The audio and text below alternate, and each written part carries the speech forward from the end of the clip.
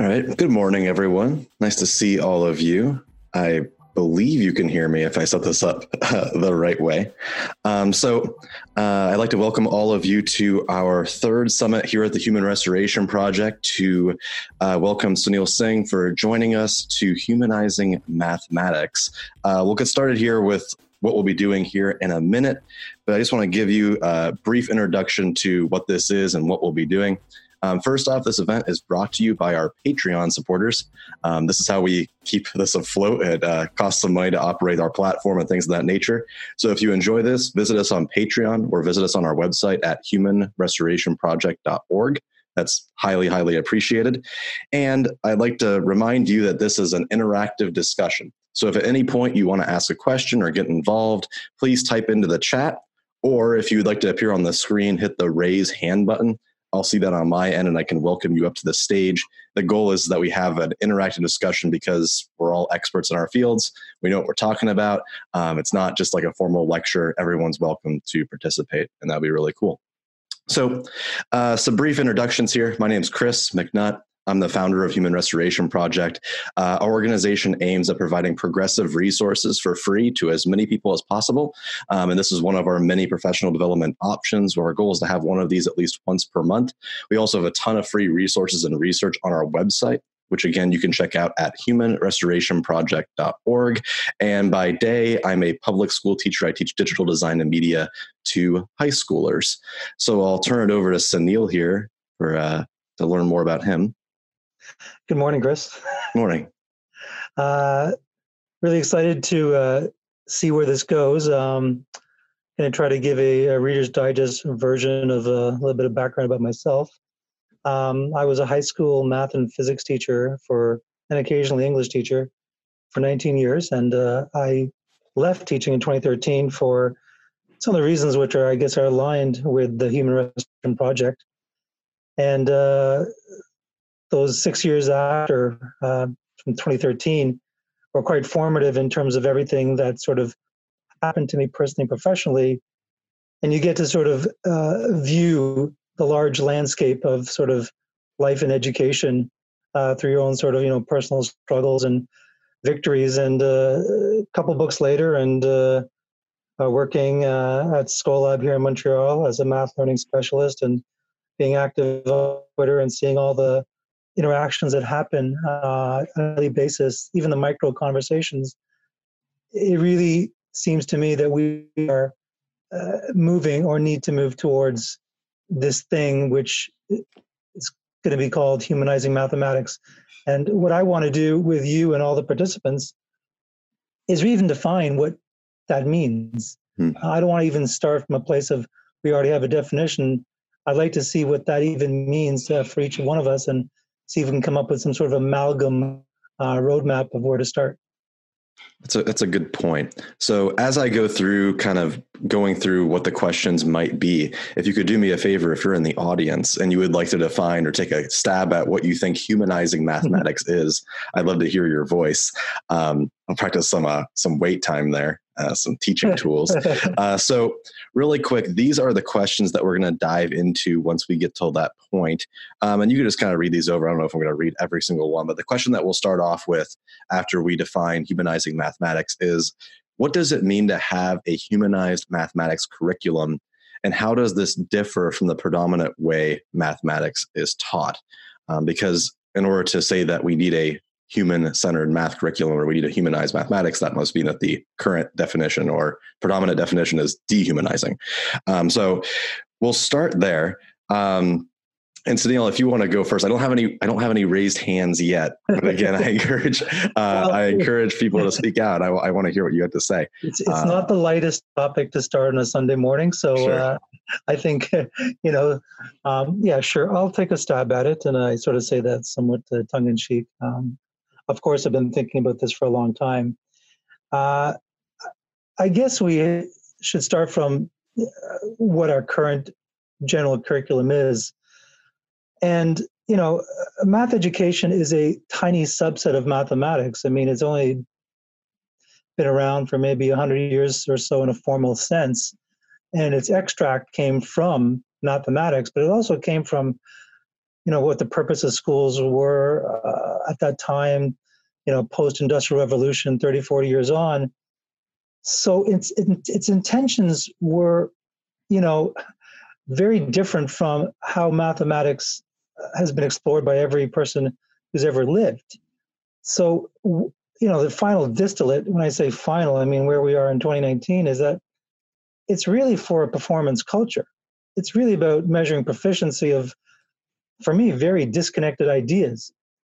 Even a simple thing like when we have review every beginning of every school year for every grade to review what you learned, isn't the definition of learning that you haven't forgotten it?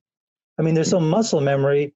If they're forgetting it, that means either the way that we're teaching it isn't sinking in, or even, the knowledge. And even I think it was Alfred North Whitehead, who's, one of the great mathematicians of the 20th century, said something about inert knowledge, being very dangerous. And it is. So I think what we have to do is first maybe define what our current sort of curriculum is doing and isn't doing. And then maybe just sort of spring from there. That's a very good point. We talk about this a lot on our podcast a lot, but the concept that it's not necessarily that teachers are intentionally doing something wrong or they're out to hurt students or anything of that nature, but instead the curriculum is focused around efficiency because our goal is to hit a very large number of people in a very short period of time. And efficiency is by its own definition, not very humanizing because people don't operate in that fashion. I actually have a raised hand. We'll test this out and see how it works. I'm going to invite Michael up here. Michael, I believe you can talk and we can hear you. Morning, Chris. Morning, Good morning. Hello. Hi, good morning, Michael. Yeah. So, I think of Jacob's first textbook. And it's actually the only textbook that I even bother using. And it's Mathematics, a Human Endeavor. And as I've evolved, this is year 34, I think, something like that, of teaching fourth and fifth graders mathematics. I think first you've got to acknowledge that our students are human beings. They're not little machines. We're not trying to train them to go to a 19th century factory. We don't even know what they're going to be doing in the future. So it's really helping them love and appreciate and play with mathematics, because that's what mathematicians do. They explore and discover and describe and shape, and most of all, play with it. It's something that mathematics is something that humans do, and we need to be bringing our students into that human endeavor. That's a great point, Michael. It's a very good point. And as well, it kind of echoes to what Barb and Liliana are saying in chat about this idea of shaping the learning environment to focus on the individual needs of students. And also too, that math can be very fun, which I know, Sunil, that's a big part of, your work is mathematics through play. It's literally basically the title of your book, Math Recess. Could you speak to a little bit about play and math? Yeah, and I know Michael, he chimed in, and just to sort of link Michael to the book, it was actually in Michael's class where the whole book started. In his fourth grade class with a student, and how that whole day, in terms of what was about playing with numbers and playing with math, and the amount of noise and joy that was emanating from a simple numerical problem. So again, I'm going to bring out the word subset, and then I'll retire it. People think, okay, play is maybe some subset of math, or play is a subset of learning, play is a subset of life. In Maslow's hierarchy of needs, I don't know where you would put play. I wouldn't put it necessarily in terms of at the bottom of sort of, physiological needs in terms of survival, but I wouldn't put it too far up. Play is such an essential part of everything in terms of our socialization, of course, how we learn, how children learn. One of the things we do, unfortunately, when kids come into school, especially with mathematics, we wipe the slate clean and we start from scratch. We don't even take what they might know, or their misconceptions or their wonder, And, that's why the idea of play and the first idea of play, which is important, and this is referencing Dr. Peter Gray, and this is the one which even myself, I wasn't terribly good at in my teaching career. But the first element of play is it's self-chosen, self-directed. And that means that kids should be allowed to choose the math problems and ideas that they want to work on. I'm not saying every day in terms of the current infrastructure that we have. At least once a week, there should be a timeout for kids to go, okay, whatever problem, puzzle you've been working on, there's no deadline for it. In fact, you'll end up thinking like a mathematician. And also part of play is that you're free to quit.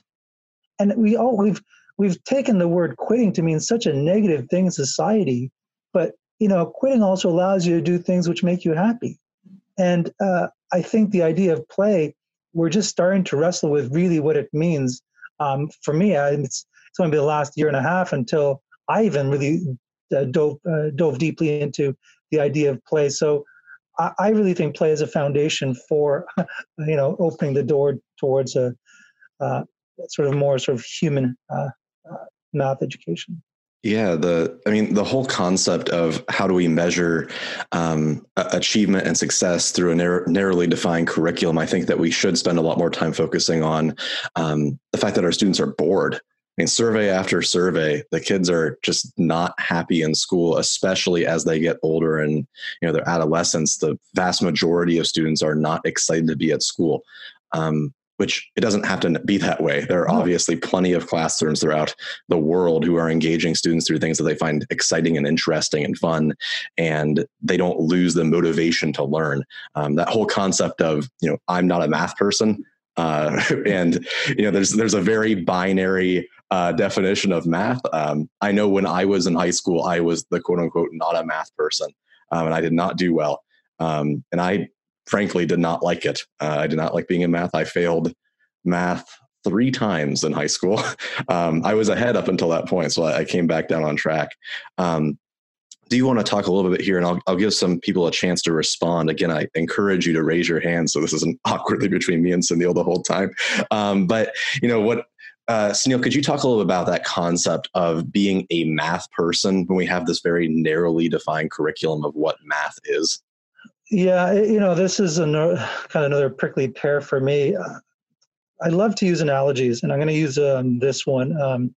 My favorite sport to watch is soccer. Even though I played hockey, my favorite sport to watch, I'm not a very good soccer player. I can kick the ball around, but I can tell you every single idea aspect in terms of its beauty, its strategy, everything. In terms of, it is the beautiful game, the worldwide game. What does that mean in terms of being good at math? Well, somehow we have this strange, maybe not strange, but that in order to like math, you have to be good at it.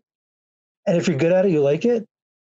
That itself is kind of claustrophobic. Like, I've said this in many blogs. I've said it many times.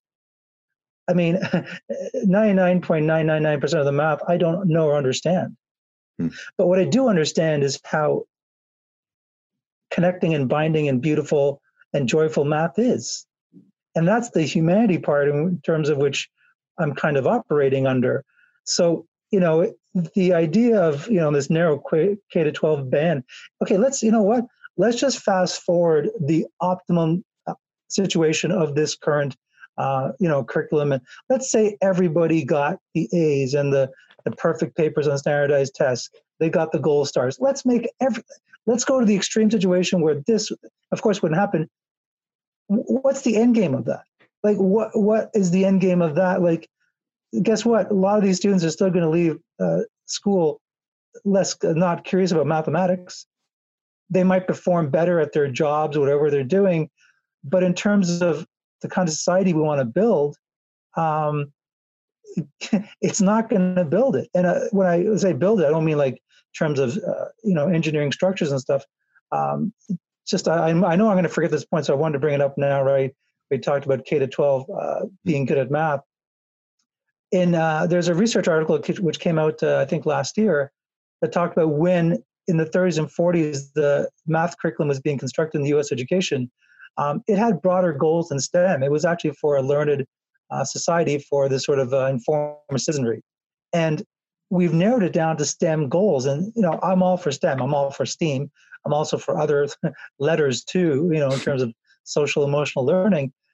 But that seems to have gone backwards. Like, we had such a broad sort of initially maybe to love mathematics. So I think just this whole K-12 proficiency standards, it's taking a toll on all of us, and especially I think as educators, teachers in the classroom.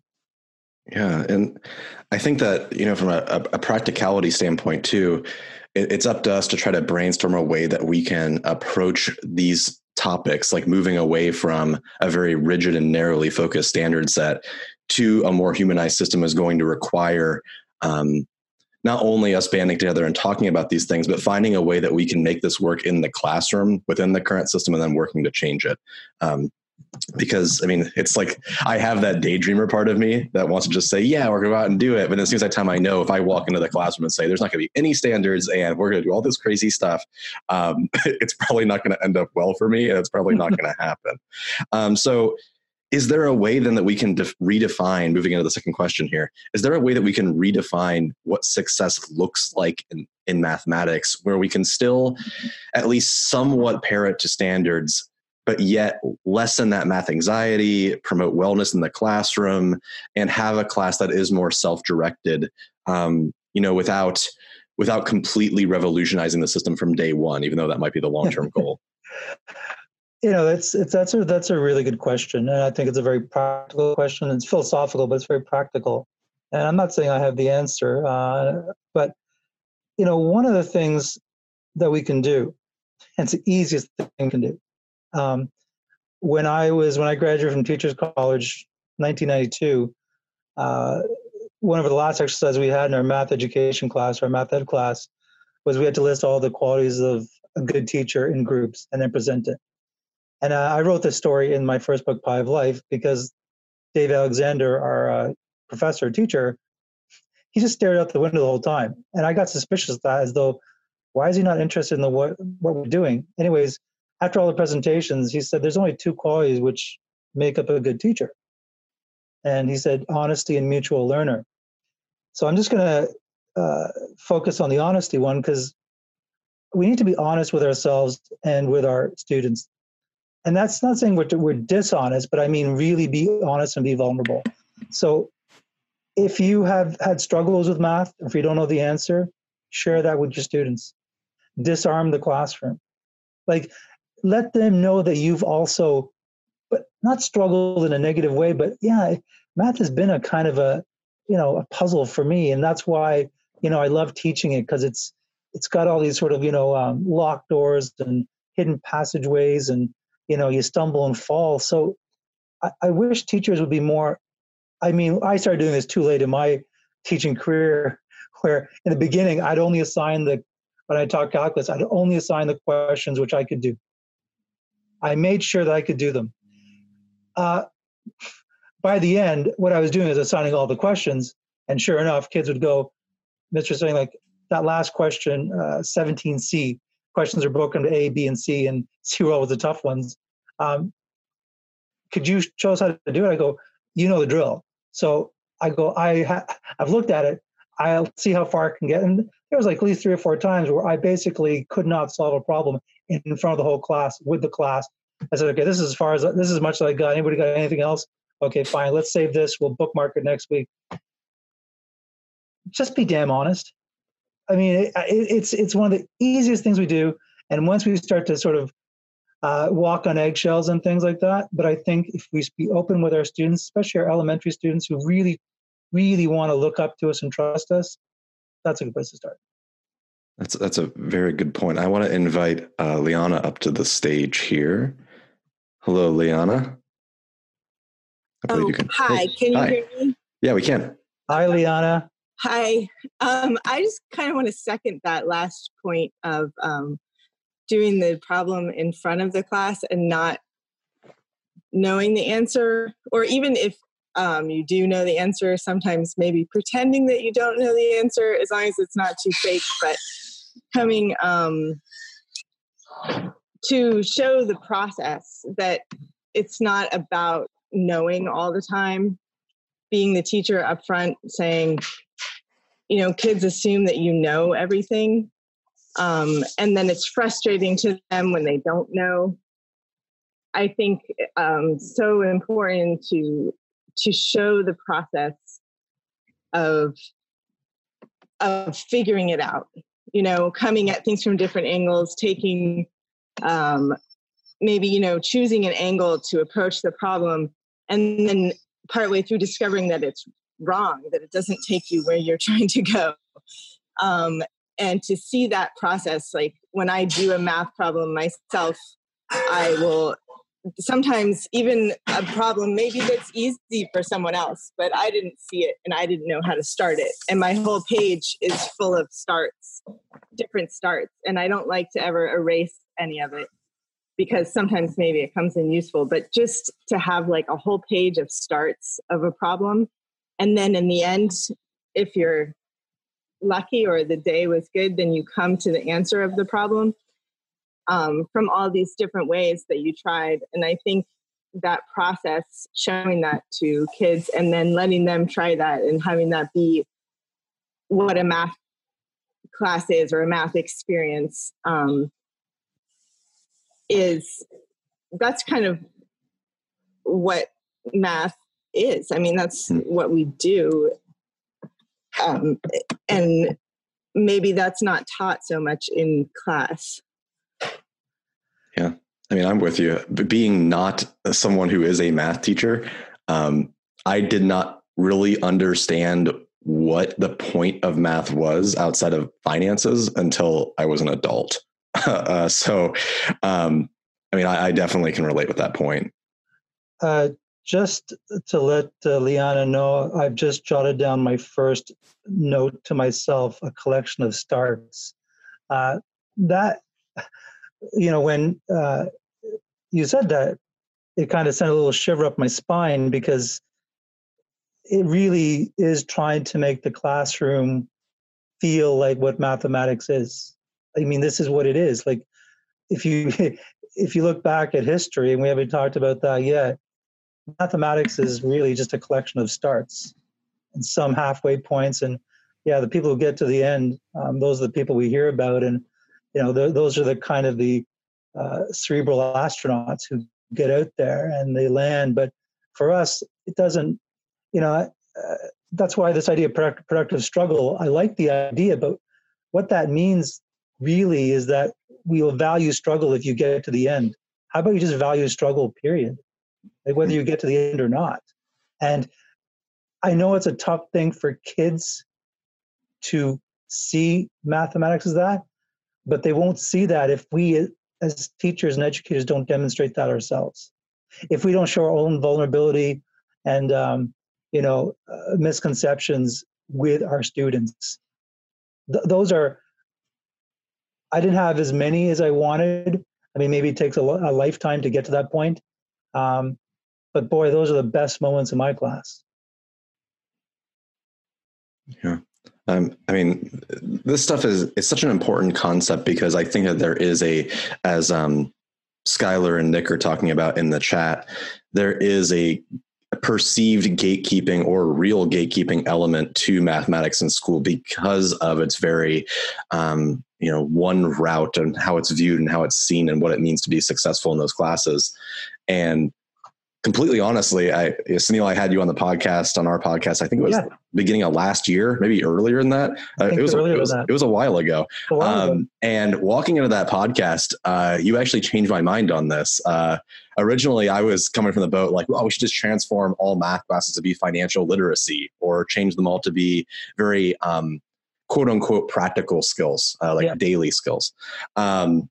Because that to me is what I knew math as. But you brought up a very good point, and it builds into our third question here, which is there's a lot of very important concepts of mathematics that build itself into really serious things that we should be focusing on in math class. For example, social justice or how it relates to huge issues in our lives. And I think you also said something about, you can learn about balancing a checkbook in like 2 days.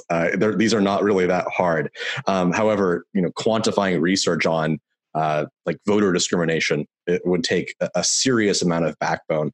And I love talking about this kind of stuff. And I think it does relate to how we redefine success when we redefine what it is that we're focused on or the questions that we're solving.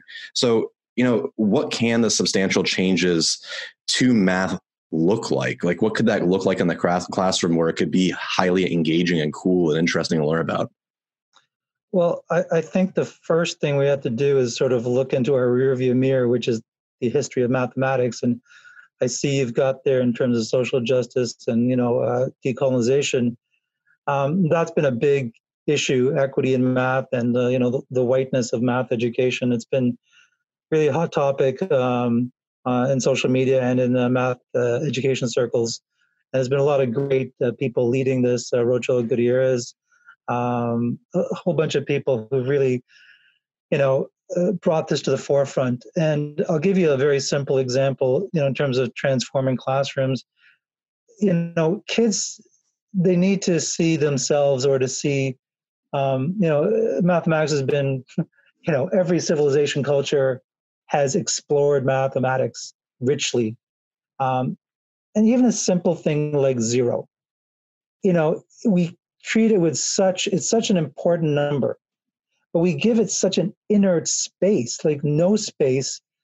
And we don't even acknowledge, we acknowledge authors of certain mathematics, but it's mostly Western mathematicians, like, Newton and calculus, but even that's up for debate in terms of, really in terms of where did calculus start.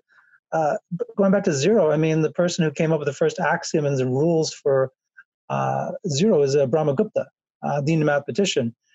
Now, do we not reference Brahmagupta when kids are learning about zero because his name is funny sounding? Like, that's the part of decolonizing it and humanizing it, when we attribute names to people who had such groundbreaking ideas, which maybe not seem groundbreaking because we've trivialized zero in the classroom. What is zero? But, it came from somewhere. So I think going into the roots of mathematics is really important for educators to not only help themselves learn about mathematics, to learn a lot of new mathematics, but you're also going to realize that the trajectory of the Western narrative isn't true. And that where a lot of it came from, most of high school curriculum is 9th century Indo-Vedic mathematics, save calculus and statistics. It's like trigonometry, quadratics, and that came from, that period of time. So I think spending more time and infusing math history, the good, the bad, and the ugly, there's a lot of, and that's what humanizing means. Tell the whole story. I mean, there's some darkness in math in terms of, some of the depression that was had by some famous mathematicians who unfortunately took their lives. There's other, obviously, situations and considerations to take, but storytelling, tell a story. And from there, I think we're going to pick the fruits of, how to proceed forward. Yeah. I want to turn this over to Liana, who has another point. Oh, hi. Yeah, I actually had a point about this sort of side conversation going on in the chat, mostly around algebra.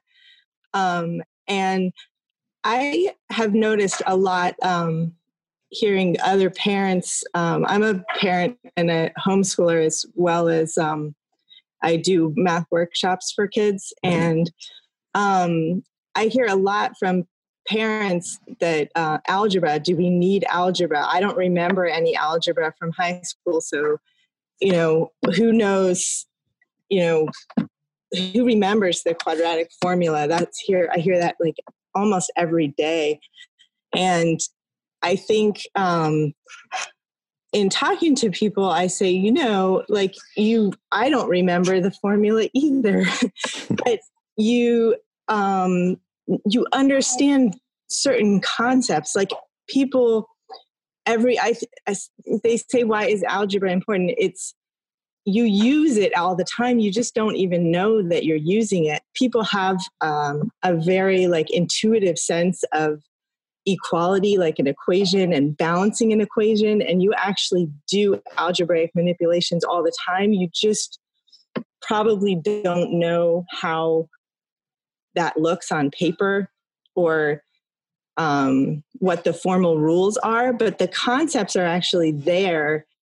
And I think since we're talking about humanizing, to make the point to relate what you're doing in the classroom when you're teaching the math to what people do already know, to, as kids grow up, they pick up a sense of mathematics from the world around them.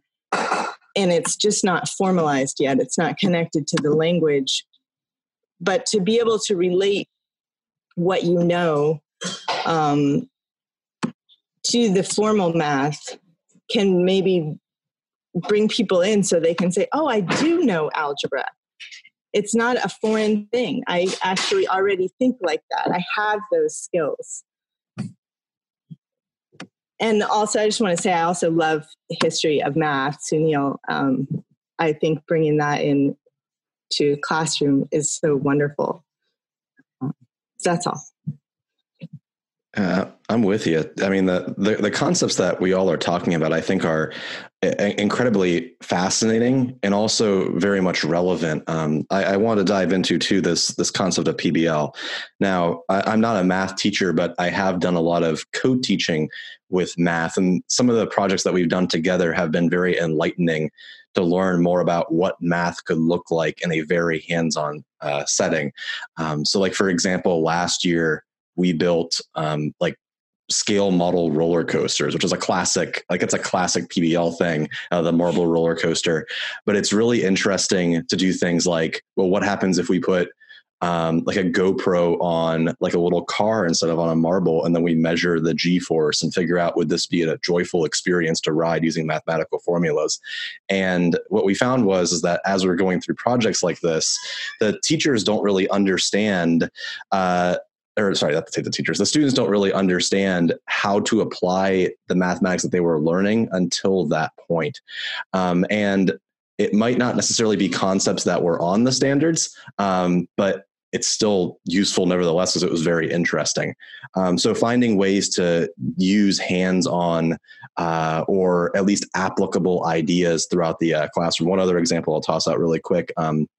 An English teacher and a math teacher at my school co-taught The Drunkard's Walk, which gets into the history of mathematics and talks about being a math person, and kind of, as we're relating to in chat here, analyze that concept of the hidden curriculum of mathematics or school within a math class. So dissecting what it means to be a quote unquote math person and where that myth comes from by literally talking about it with students, as opposed to just trying to fix it from the sidelines.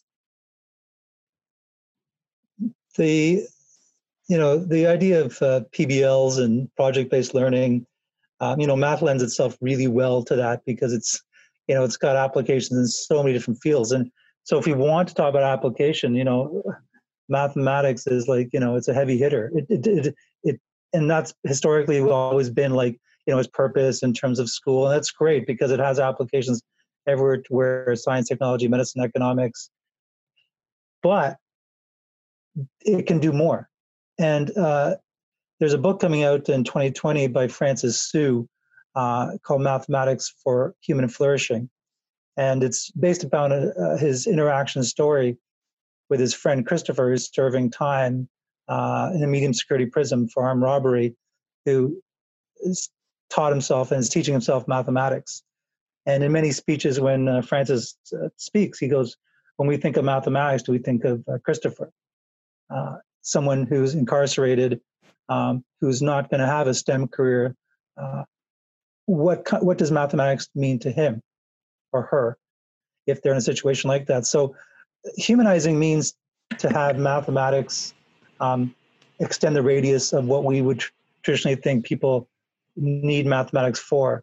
Going on with Francis Sue's, his view of mathematics is very sort of Aristotelian in terms of the virtues of, beauty, truth, justice, play, and love. I don't see those in curriculum documents. But in, again, 2019, where we are, especially in the state of the world we're in, And, seems like the revolution is nigh, especially with someone as powerful as, Greta Thunberg in terms of climate, what can transpire in a year. I'm very hopeful of what we have to do. And part of it is communicate, is simply talking about math. And I'm just looking around because I'm in my office downstairs and all the book titles. There's one I really, it's always sitting beside me. It's called The Mathematics Devotional. It's a beautiful book. Every page is about one day in a calendar year. It's got a beautiful picture of mathematics and a quote. And the back quote I'll read. It's from Sofia Kovalevskaya, the Russian mathematician. And it's a very simple quote, but she says, "It is impossible to be a mathematician without being a poet in soul," 1895. I mean, that's what mathematics does to us. It transcends us and can transcend anybody, and even someone like Christopher.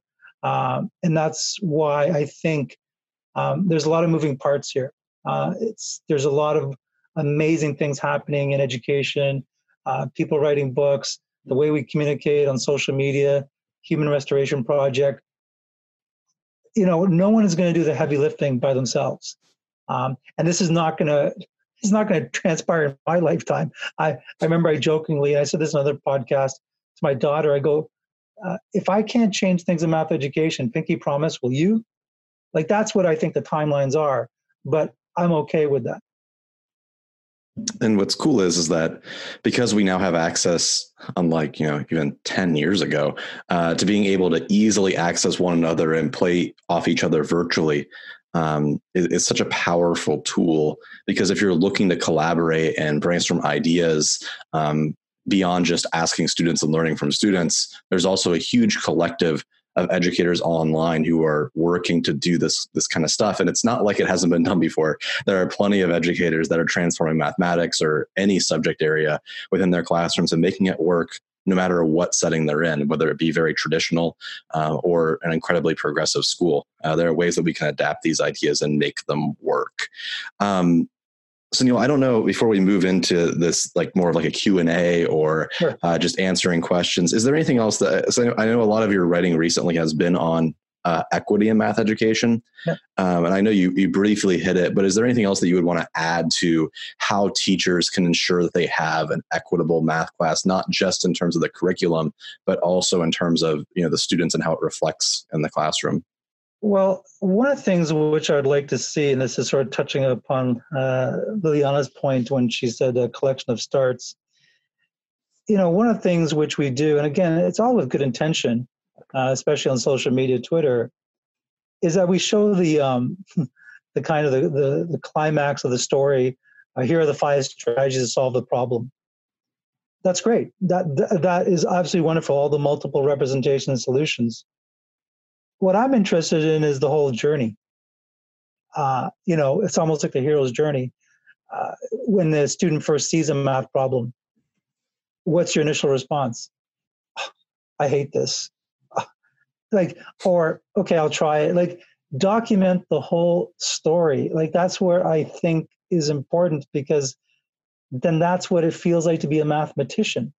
And if that's our goal, and I think it is, maybe we just have to adjust our rudder here. Like, just if we're trying to capture the whole story, I think that's part of it. And maybe that's part of journaling or something that students and teachers can do. But I want everything. I want throw in the kitchen sink everything that you feel about mathematics, the good, the bad, the ugly. I've said that already previously 20 minutes ago, but that's what humanity means, being honest. Like, just give it everything too. And from there, I think the seeds of disruption something will come. But I think going back and cycling back, being honest and just letting students tell their stories about doing mathematics. That's a really good point. I mean, sometimes the simplest solutions can happen as of tomorrow, like the concept of just redoing an assignment. Like the grade does not count right away, or finding ways to, purposefully ungrade. and just have conversations, or maybe the journal itself is the documentation that you're looking for. Let me turn this over to Michael. Oh, Michael, welcome back. You know what? I got so wrapped in what Sunil was talking about with equity. I'm not positive I even remember what the point was I wanted to share. But I think where I was thinking was the problems have to start with the student. The mathematics has to start with the student. Yes, I do remember what I was going to say now. We don't expect our music students to know how to build the instrument when they start. We don't demand that they only play scales until they have some level of basic proficiency. We don't do that in the visual arts. We don't do that in the humanities. We don't even do that. I mean, some science curricula, unfortunately, do start there. But why is it the mathematics gets relegated to just the basic tools that they were built? Algebra was Al-Khwarizmi's solution to these ridiculously complex Islamic rules of inheritance. And, they would take years to figure out who got what. He made it efficient so that you didn't have to understand all of those complex ratios and proportions. Anybody could solve it. So how algebra becomes a gatekeeper when it's nothing more than a toolbox, that's always been a great puzzle to me. The mathematics of that's been done. It's how you use that in creative ways that is the mathematics. I'll get off my soapbox now. There's Michael said a word which I had on my notes to make sure I don't think I get everything in, but he said gatekeeper. There's a film coming out by director Vicky Ablis, who also made the films Raised to Nowhere and Beyond Measure. And it's called Gatekeeper, Math in America. And it's literally talking about really what current math education is doing. It is a gatekeeper, and we have sub-gatekeeping within the curriculum, whether it be algebra later on. I think fractions is a gatekeeper. Oh, absolutely. Like we move on from whole numbers, which is the complete fascinating idea of number theory and is transfixed and mesmerized millions of people and has its own branch in mathematics. And then we move on to fractions and give more time to fractions. To me, that's asinine. Like it is really like, I understand like a fraction is a number on the number line. And, we need to know some conversion between percentages and decimals and some common fractions and how they apply to practicality. But when we start getting into multiplying, dividing fractions with denominators past 7, 8, or 9, I'm checking out. My daughter's already checked out. And so let's call it for what it is, as we're sort of, getting to the sort of tail end of this sort of discussion. It's gatekeeping. It's bookkeeping.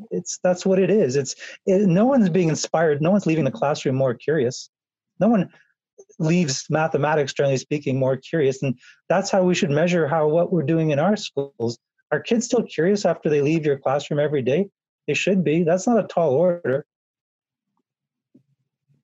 Yeah, I mean, I think that we have the mindset now and we're thinking about it in these ideas. And I think that, at least in my experience, the best part of PD is always the questions, the troubleshooting at the end and figuring out specifics here. Let me see this. Well, the Q&A is kind of works, it kind of doesn't work.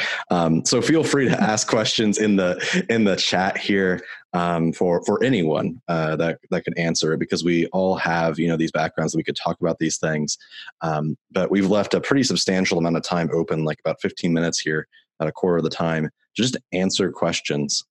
Briefly, while you're writing those down, I think it's a really important point to note that we can technically measure motivation and curiosity and things of that nature.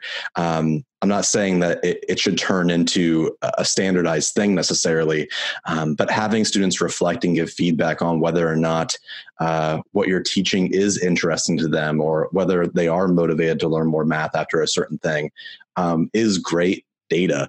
And I am the complete opposite of a data guy, but being able to present that information to an administrator or to a coworker where it's like, yeah, I missed, 20% of the standards, but my students love this class and they're taking a lot more away from it.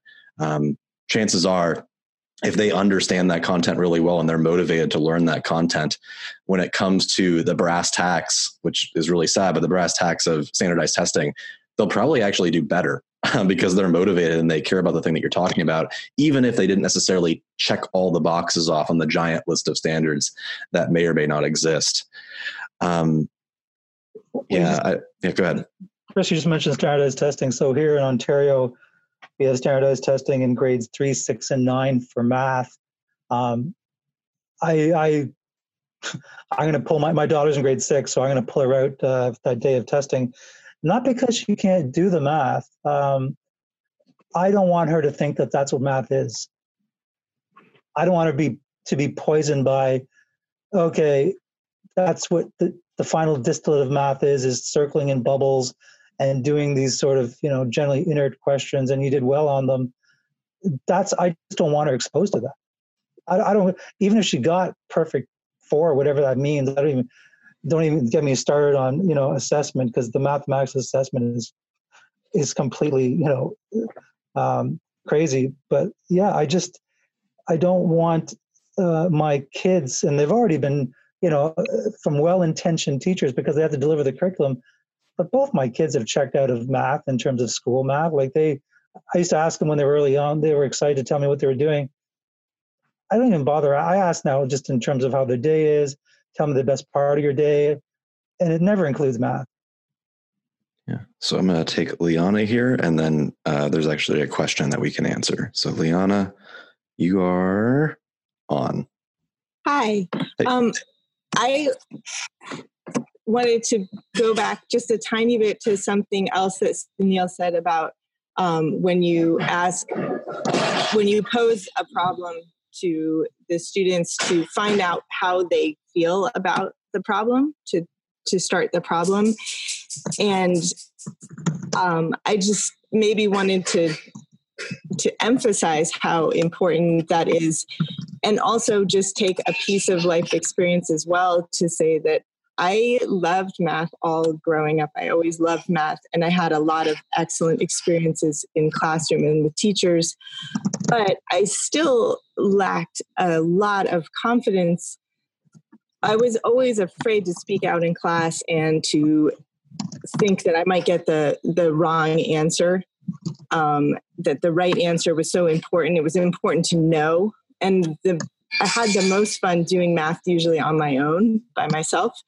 And then I went through engineering school, and I got out of engineering school the idea that you can solve any problem. Anyone can solve any problem just if you have enough time and enough resources. It's not always practical for you to solve any problem, but I think that confidence, and then going forward to the rest of my life and combine that with the math, it's something I never got from the math classroom, that, whoa, here's a problem. You can solve this. It's just about, being allowed to make mistakes and to fail and to go through this problem solving process, which seems to be okay for engineers to do or in other departments. I would love to see students come out of a math class feeling confident that they can approach problems and then possibly solve them. I think that's a really good point, and it relates to that concept, Sunil, that you were talking about with the hero's journey, or about that process. That perhaps part of the way that we humanize mathematics is by placing more emphasis on the reflection and the questions that we ask, as opposed to getting the one correct answer at the end. I was looking at some of my books, and this one is by Theoni Pappas. And it's called The Magic of Mathematics, Discovering the Spell of Mathematics. I'll just hold it up like that. But for me, if you just look at the title, wouldn't that be like curriculum goals? The Magic of Mathematics, Discovering the Spell of Mathematics for all students. This has already been cataloged and documented. And this is what, Like if you go to a bookstore, like you're going to see all these titles like this about math. Who's buying these books? Like all these people went through our system. So it's almost like they're trying to find, well, where is the light of mathematics? I didn't find it in school. Okay, that's where it is. And I for me, what is, I don't know, maybe frightening is the wrong word, it's too dramatic, but education's institution right now, we're in this age of disruption where, there's a lot of loss of institutional trust all across the board, government, journalism, education, etc. And that trust, it's like the law of thermodynamics. It's not being lost, it's being redistributed. So trust, which used to move up in terms of vertical, is moving horizontal among all of us. Look at, we're here today. This wouldn't have existed maybe 10, 15 years ago. So there's a more democratized way of how we're sharing information. And once you start to share information, the truth of mathematics, i.e. the book title of Dione Pappas, The Magic of Mathematics, that's where our new vector is going to be. And institutions like education, they may be around for their half century, but their relevance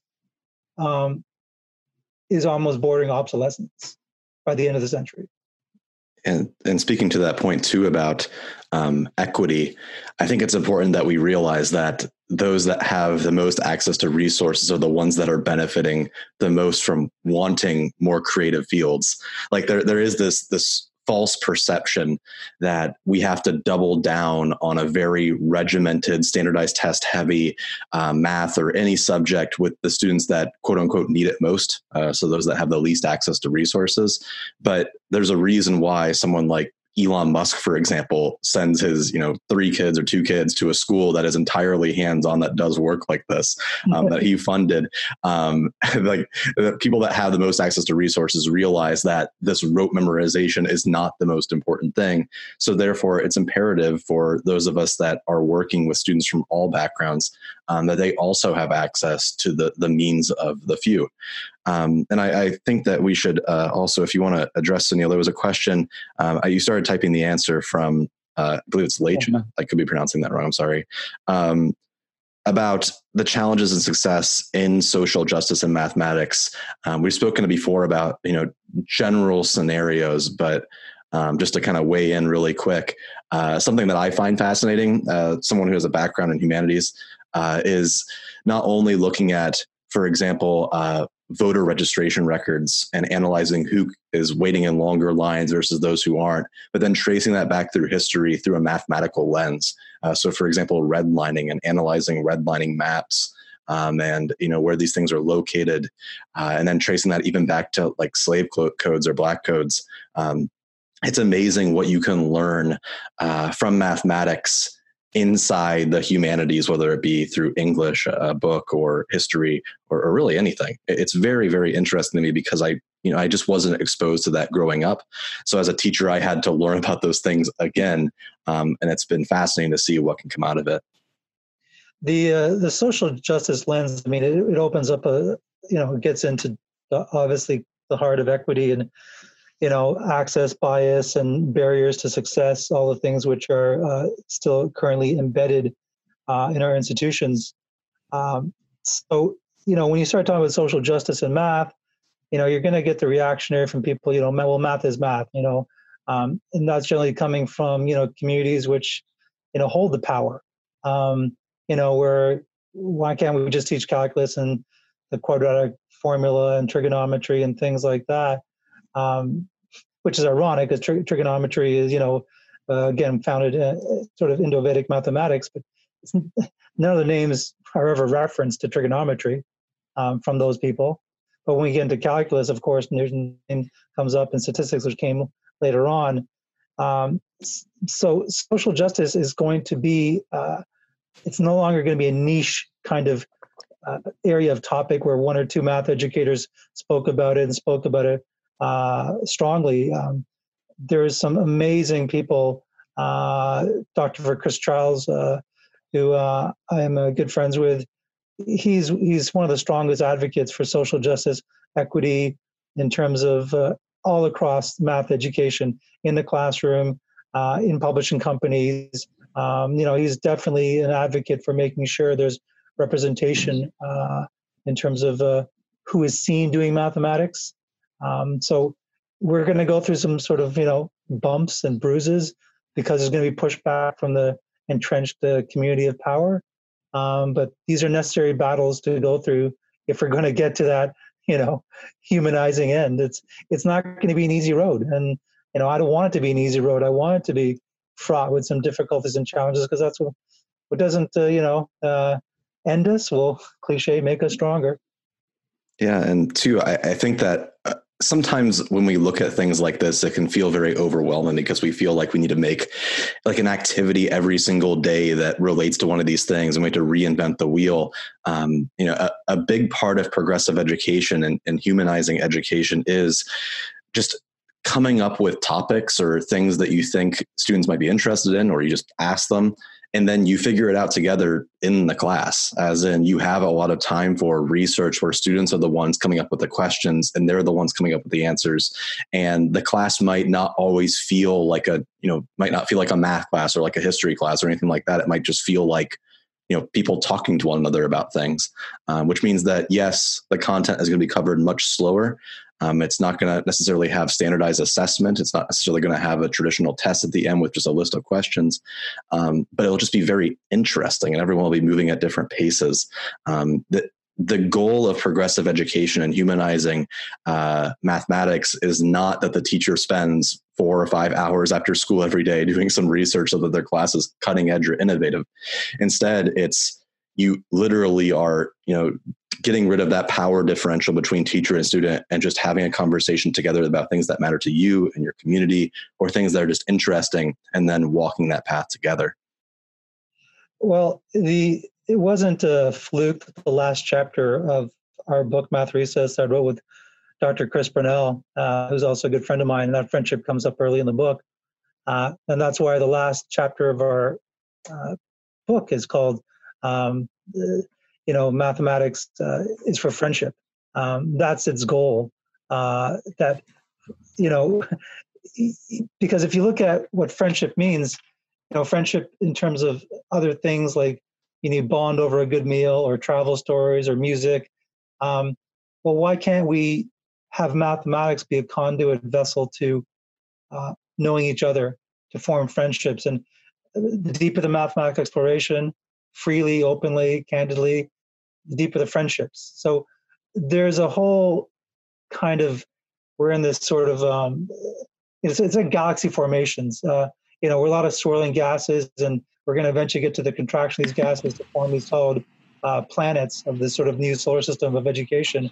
But right now we're in a swirling gas phase, and it's very exciting. It's there's a lot of great discussions happening, and even something like this is all part of going a long way to get us where we need to go. So I think that kind of builds into our last part here. So I again want to thank you all for joining us and talking about this topic. It makes me very hopeful when a bunch of people show up to talk about, humanizing education, because that if someone who's willing to give up their Sunday morning, having a, pretty deep discussion on math philosophy and humanizing ed, I mean, that's amazing and really cool. And I encourage all of you to connect with each other on social media and talk about these things and ask questions. I know that, one of my greatest joys as a teacher or as just a human being is to help people find connections and talk about these things, and extending my reach beyond my 4 walls. And I'm sure it is for you all as well. I encourage you to check out Sunil's book. Quick book promo there. Math Recess is pretty cool. As well as visit our website at humanrestorationproject.org. And again, if you want to see more stuff like this, our goal is to have at least one special guest in every month for some free PD, because why not? But it helps us kind of extrapolate our costs by visiting our Patreon page, which you can find a link right through humanrestorationproject.org. Sunil, any final thoughts? Yeah, I mean, final for our session, but of course not final for anything. I'm just looking at some points that I was hoping to make, and there's one which I used in my TED Talk, which is Madame Curie's quote, nothing is to be feared, it's only to be understood. There's a second part of that quote which is never really shared. The first part is great on its own, but It goes on to say is now is a time for more understanding so that we may fear less.